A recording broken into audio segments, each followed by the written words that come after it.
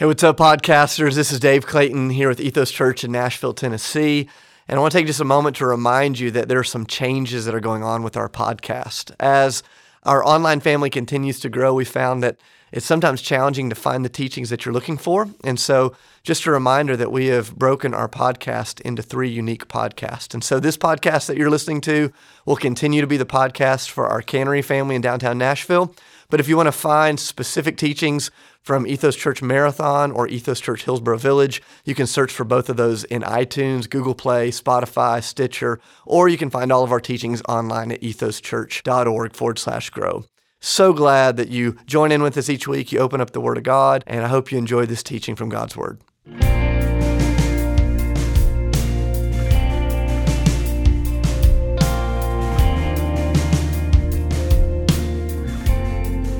Acts chapter 28 is where we're going to wrap things up this morning. So one of my favorite things about sitting down and like watching a movie with my kids or reading a really good story with my kids is my kids, when they see a great movie or read a good story, they never see it just through the lens of entertainment. They almost always see it through the lens of an invitation.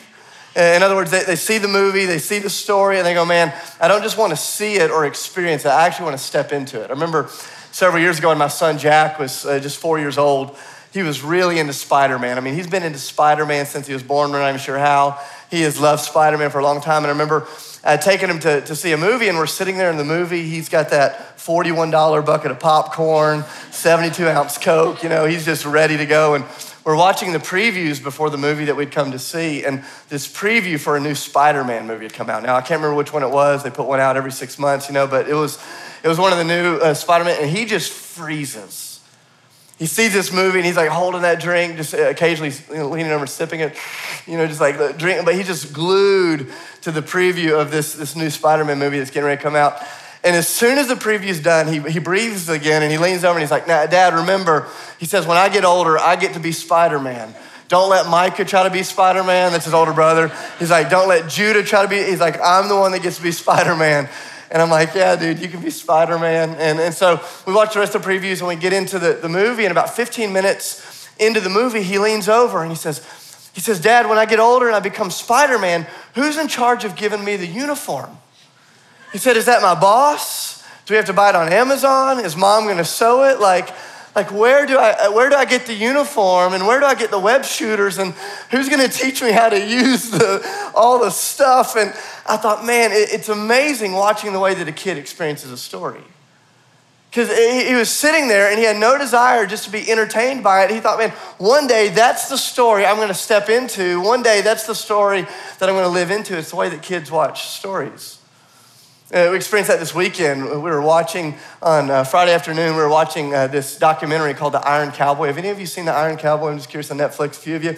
It's this story about a guy that wanted to complete 50 Ironman triathlons over the course of 50 days across 50 states. Just this unbelievable feat. And so, we're sitting there like watching him do this incredible feat in the comfort of our living room as we're pounding candy, and just feeling really good about ourselves. And we get to the end of this amazing story, and I look over at Sydney, I'm like, man, that's unbelievable. I was like so inspired.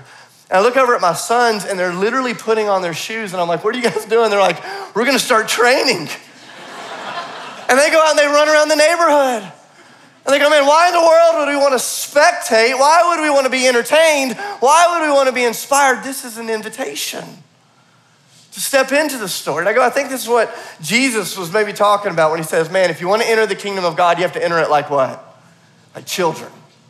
So you have to come in, you have to understand that the heart of the gospel message, the heart of the scriptures, it's not that we would gather in this room week after week, year after year, decade after decade, being inspired, informed, and entertained by what God did through other people's lives. It's that we would see the story itself as an invitation to step into. That we look at the last 5 months or so and go, okay, God, that's what you did through them. What might you do through me? What might you stir in me? I remember years ago, I worked with college students, and every year I'd get 10 or 12 college students, and I'd take a year to just train them in the ways of Jesus, very imperfectly, but I'd try to train them in the ways of Jesus and how to share the love of Jesus and how to share their faith in some uncomfortable places. And God would do amazing things. I remember this one year in particular, God had done some incredible things through that small group of guys, and we started getting invited to different churches to come share the stories of what God had done. I remember one weekend we went up to this small little church in Kentucky, and we were sharing all the stories about what God had done as these 10 guys had shared their faith in some unusual ways, and we're sharing the stories. And at the end of it, this woman, sweet woman of God, loves Jesus, filled with the Spirit. She came up at the end of our time and she said, hey, I'm so encouraged by what God's doing through you guys. She said, my prayer is that every year you guys would keep going out, that you keep doing this stuff, and you'd come back and you'd share the stories with us, because these stories fuel us, because you've got to understand, she said, you can do these sort of things. She said, but a person like me can never do it. And I remember my heart just being broken, going, man, that's the plight. That's the plight of the American church in so many ways. We know more about the mission of God than almost anybody else, but we have less experience with it. We know the stories inside and out.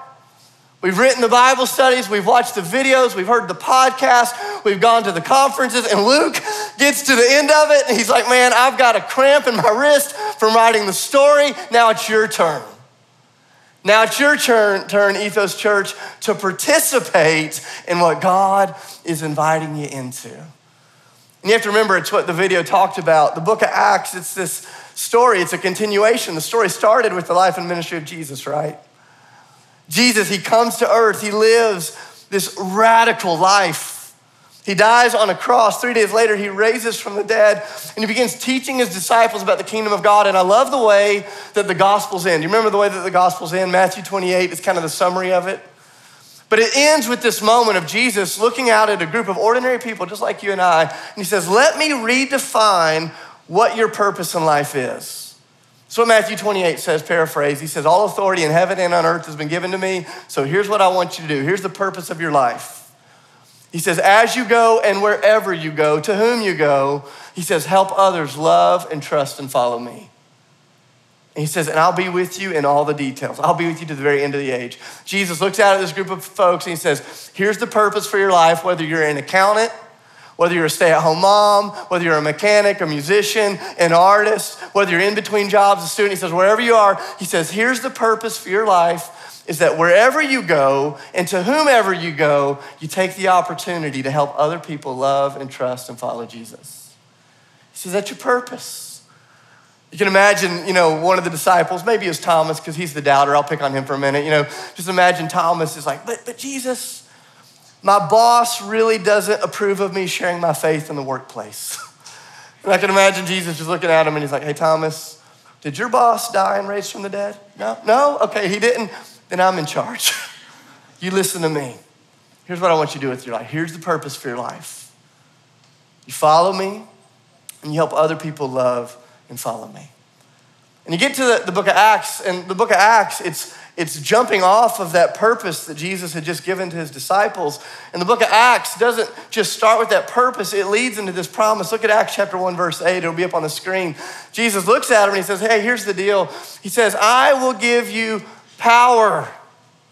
He says, here's the deal. He says, you will receive power when the Holy Spirit comes upon you, and you will be my witnesses in Jerusalem and Judea and Samaria and to the ends of the earth. Jesus says, here's the deal. He says, I have redefined your purpose. And he says, but I've made a promise that goes along with that purpose. And here's the promise, is that when you try to live your life for me, I will give you all the power you need to do that effectively.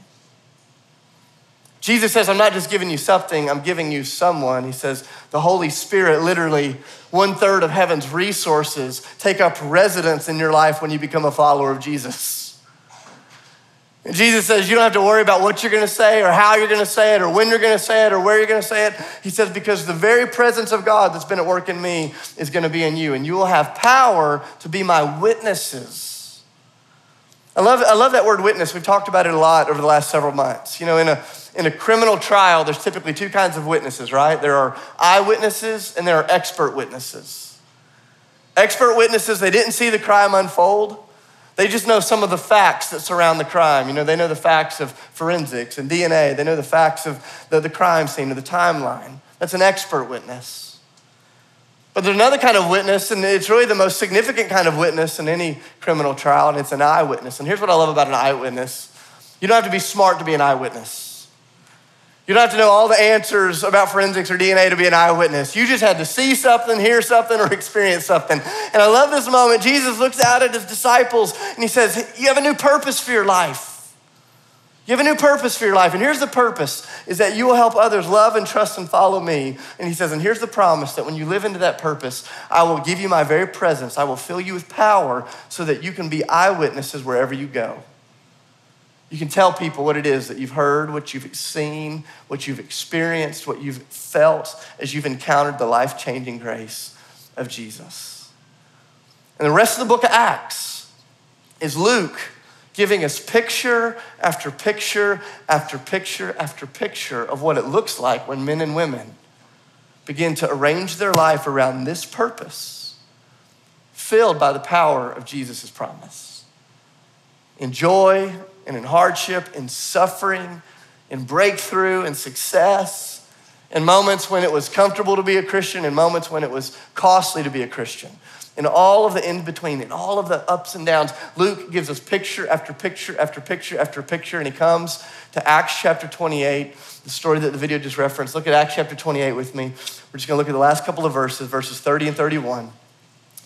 Paul is under house arrest in this small little home that he's rented out. It says, for 2 whole years, Paul stayed there in his own rented out house, and he welcomed all that came to see him. And he proclaimed the kingdom of God, and he taught about the Lord Jesus Christ with what? With all boldness and without hindrance. And then the story ends with just kind of like a ...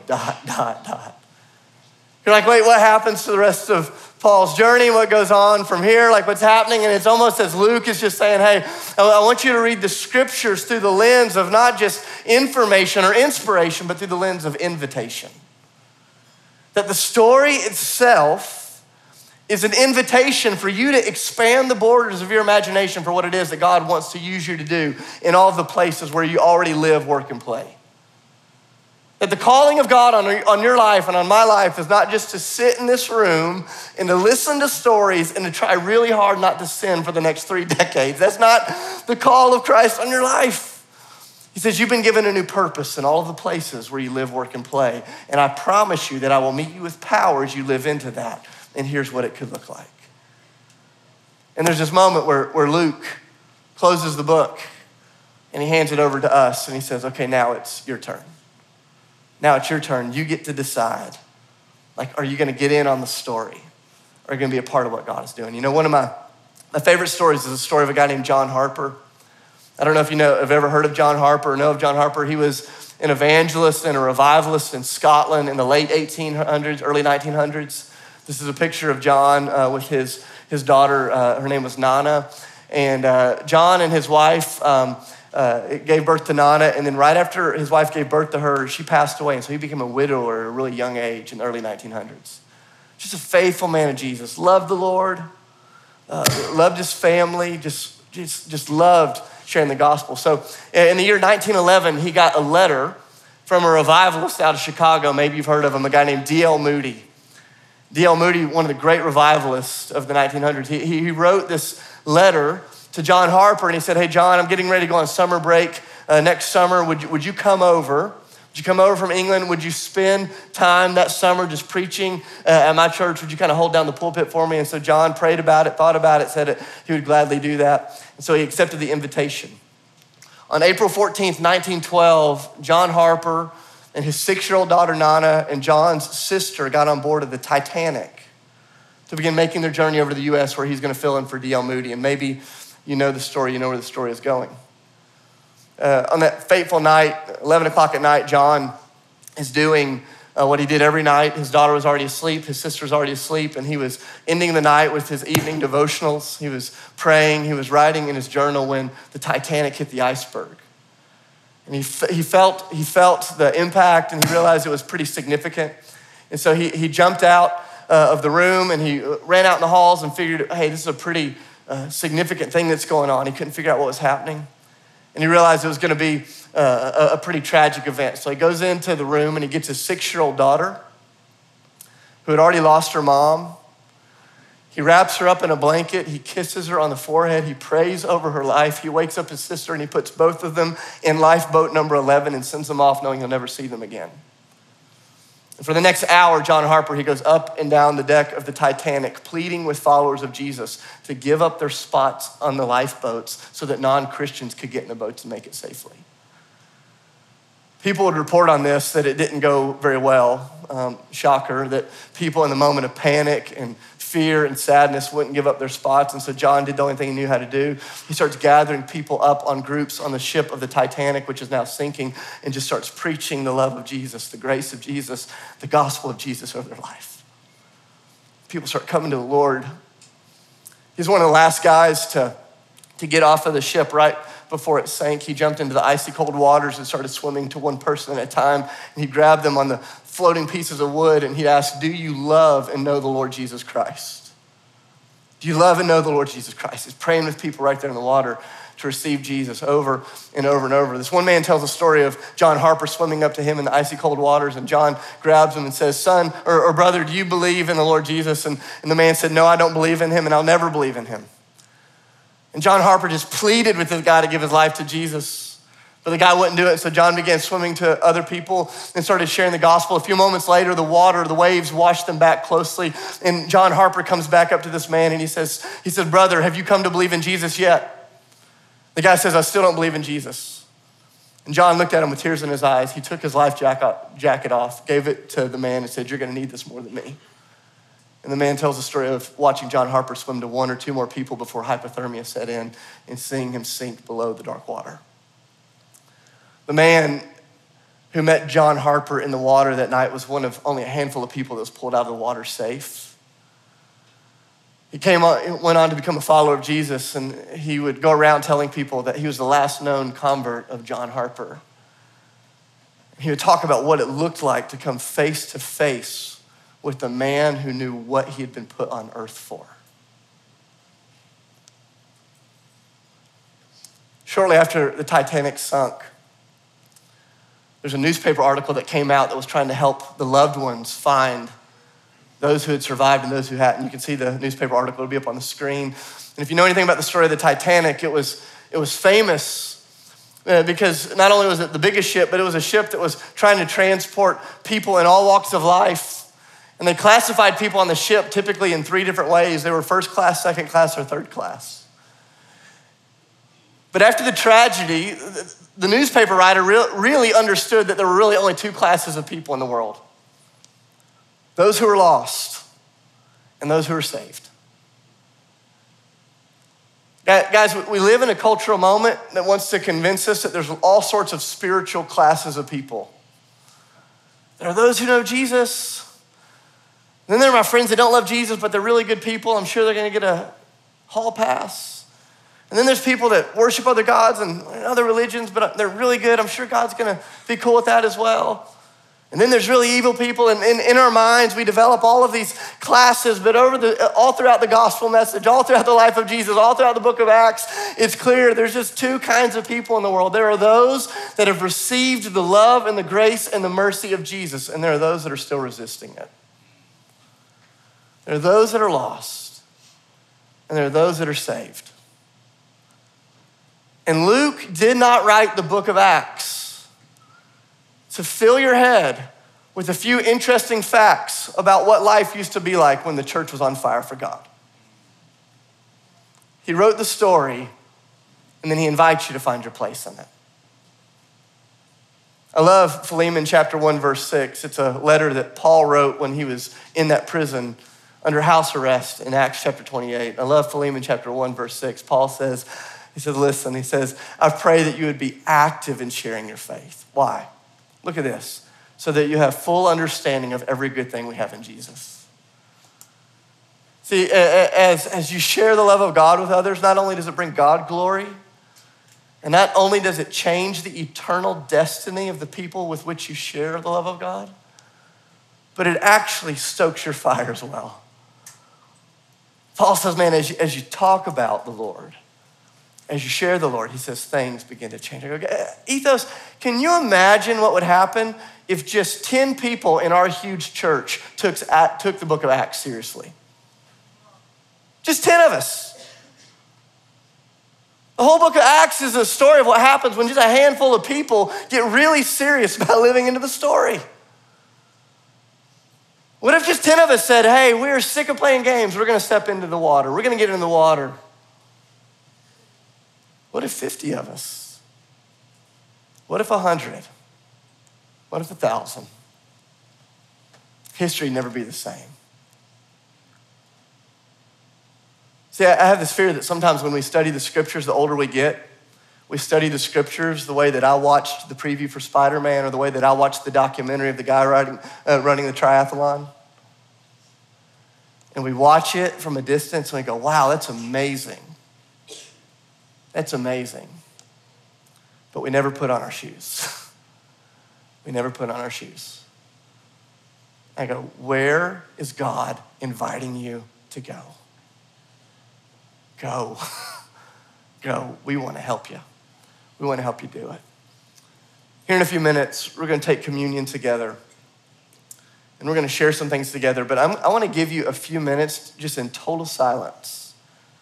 Not total silence. There'll be some music playing in the background, okay? So almost total silence.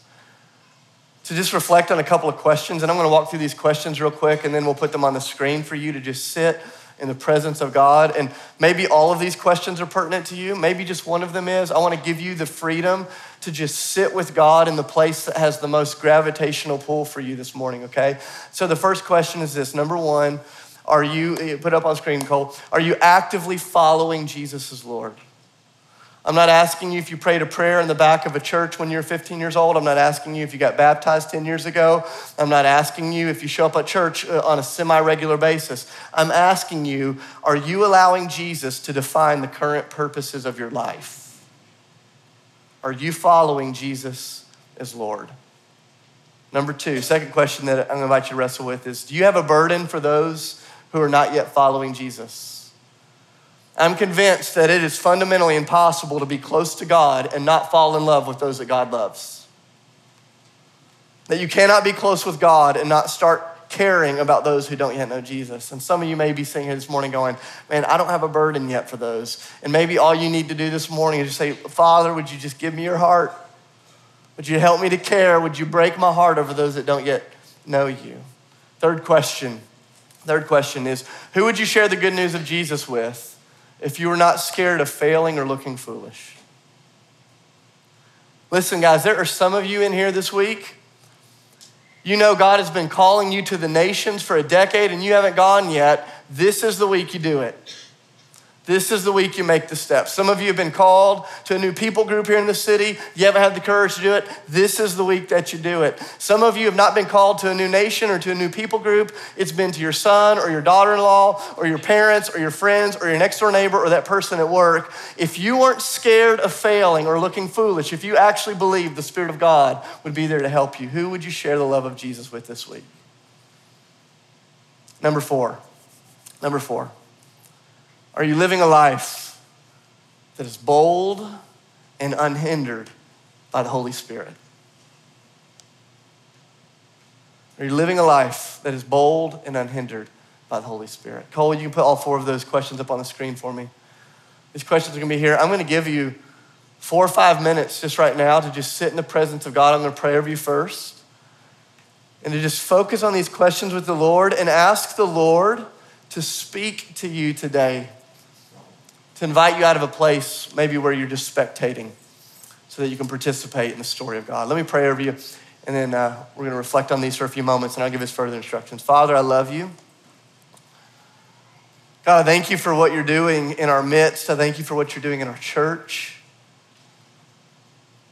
God, I love that moment all throughout the book of Acts, but especially in Acts chapter 13, where it says the church had come together and they were praying and they were worshiping and they were fasting. And it was in that moment that you illuminated the mission that you had given to Paul 17 years earlier. God, there are some callings that you've put on the lives of men and women in this room. Some of them are to go far with the gospel. Some of them are to just finally have that conversation with a friend at work. They're all significant in the kingdom of God. There are callings that you've put on some people's lives that have laid dormant for a long time. Lord, would this be the morning when those dreams are resurrected? When those purposes are called back to life, God, with the gravity, with a sense of weight. The day we die, may people speak of us as they spoke of John Harper. That was a man, that was a woman who knew what on earth they had been put here to do. God, we have no desire just to understand the story of Acts. We want to live it. For those that don't want to live it yet, God, would you help them to want to live it? God, for those who are not yet followers of Jesus, God, would just the weight of your presence and your conviction fall on them this morning, God, when they come to believe in you and to know you and to give their lives to you. God, all of the places in between, God, would you use us for your glory, for the good of those that are around us? Would you give us that joy that Paul talks about in Philippians chapter 1?